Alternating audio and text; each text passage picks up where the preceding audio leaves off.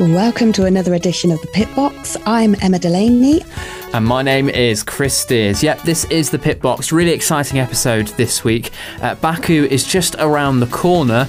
But first, what a race Monaco was. I must admit, I think it was the first time ever in Monaco's history I don't think we've had any yellow flags, which is pretty cool. But what a race it was all the same. Mercedes had a howler, Lando Norris got third place, Carlos Sainz in second, and Max Verstappen won. So what do you take from Monaco, Emma? How was Monaco for you? Well, I have, as always, my winners and my losers for Monaco. Winners, obviously, Verstappen, top of the drivers' standings now. Great race for him. It wasn't overly difficult. There were some circumstances that made it quite easy for him, but he won nonetheless. And as I said, he is now at the top of the drivers' standings. Also a winner, Sainz. Excellent race to finish second. Ferrari looked strong at the weekend. As we've said before, Monaco suits the car. However, I think Baku is going to be a very different circuit, and it's unlikely that they're going to be fighting for a podium this weekend. Also on my winners list, Norris. So Norris was on your winners list, but he was a bit of a surprise during the whole Grand Prix because everybody was talking about Max, everyone was talking about Charles Leclerc, who unfortunately crashed the Ferrari in Q3, got through, was I think P1 he qualified, and then obviously something went wrong with the car and he couldn't race. Real shame for him at his home Grand Prix, but you know, that sort of bunked up the order. Max did Max a favour, so he was in first. Carlos Sainz came second, so a bit of a resurrection there for Ferrari. So they still came second, which is really good. It's a real shame because I think that's the one race Ferrari were looking really strong at. I think they had every opportunity to have taken 2 podium places there. It was an absolute shame.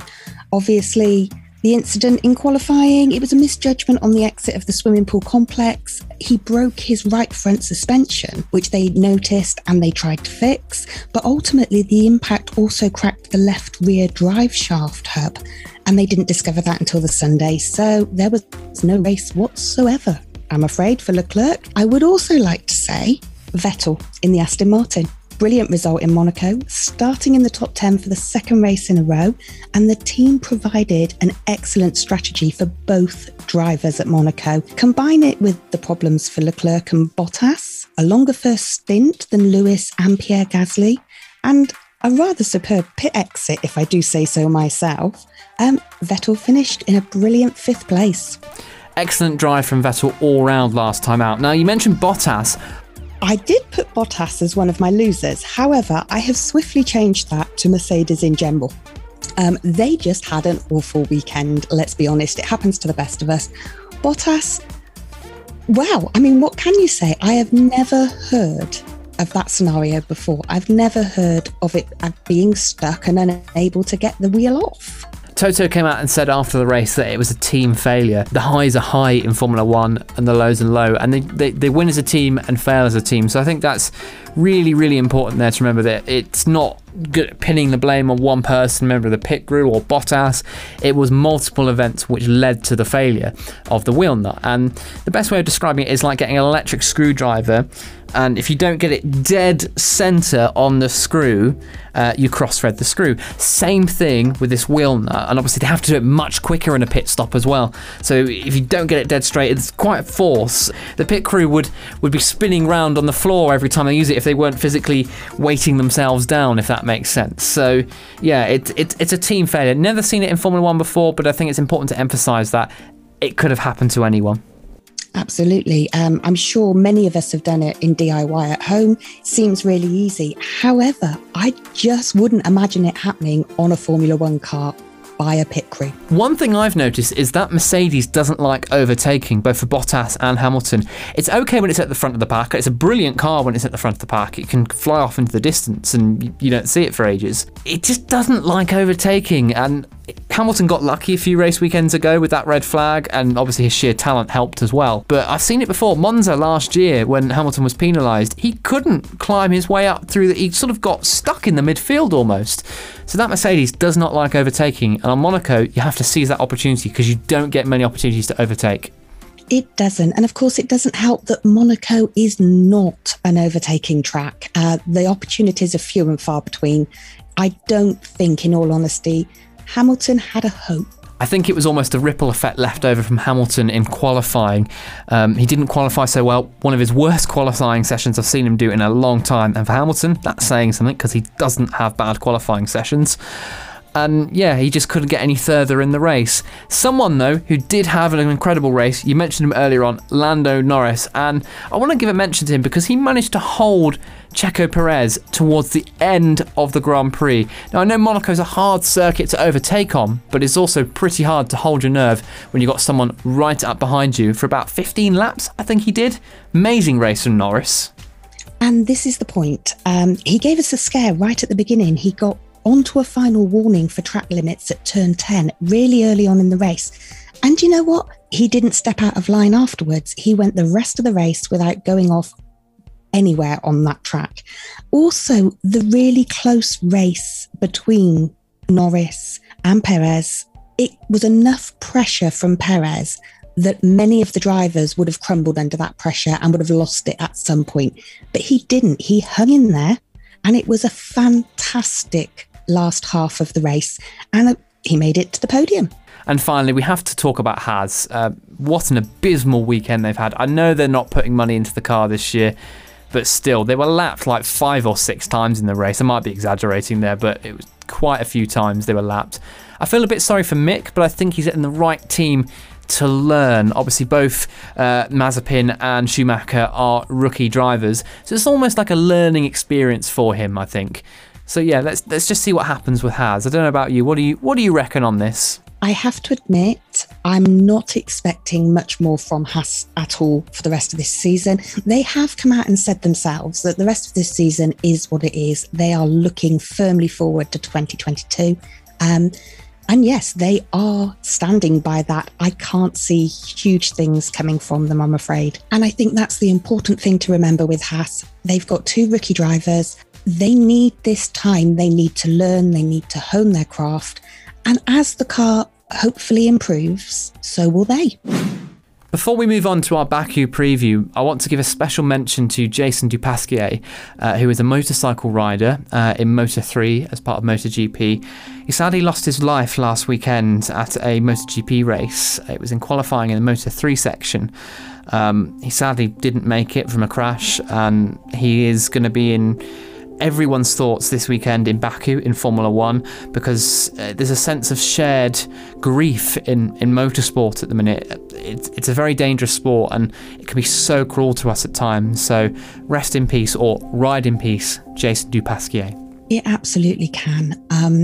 Everybody goes into it eyes wide open. They are fully aware of what consequences could be there, but they enjoy it and they live for every moment of it. And he was a fantastic rider. He's a talent who'll be very much missed in the paddock. That is Moto3 rider Jason Dupasquier, who has sadly passed away.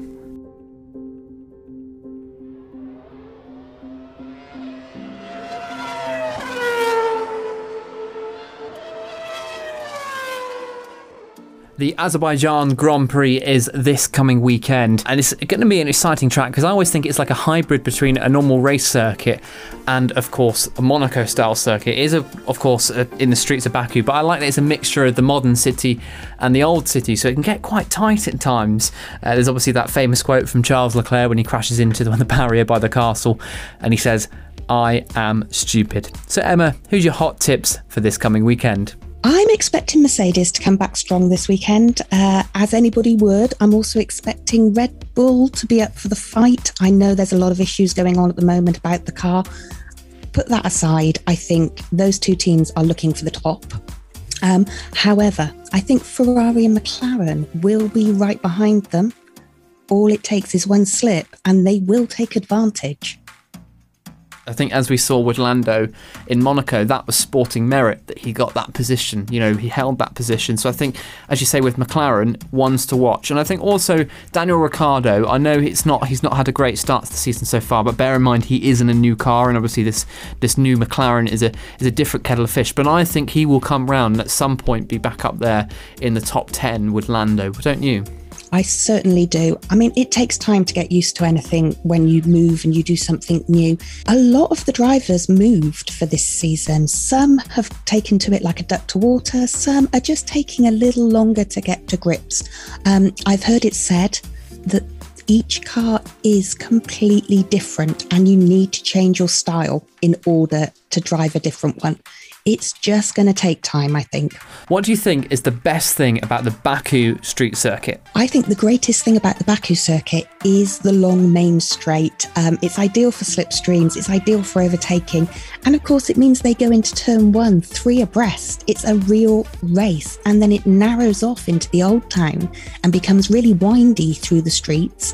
Teams are going to have to choose between downforce or less drag. Do they want security in the corners or do they want speed on the straight? That's what makes this race a great one. Very exciting race ahead then for Baku in Azerbaijan. The Grand Prix is this coming weekend. Practice, of course, on the Friday, qualifying on Saturday, and the race on Sunday, back to the normal race weekend format. Now, while we're talking about race weekend formats, often you have like these warm-up races to Formula 1, often like Formula 2 or Formula 3.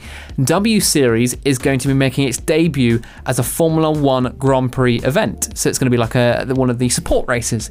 Really excited about this because W Series is like the female-only equivalent of something like Formula 2, Formula 3. It's where a lot of the junior female drivers, and it's all about championing the femaleness in the sport, you know, to prove that there are female drivers that are very talented in racing. And the exciting thing is, it's going to be on Channel 4 as part of their Formula 1 coverage as well. It's going to be the same teams crossing over to do the coverage. It's going to be on free-to-air television. This is really exciting, isn't it? It absolutely is. It's going to be one to watch. You are going to see some real talent coming up through here.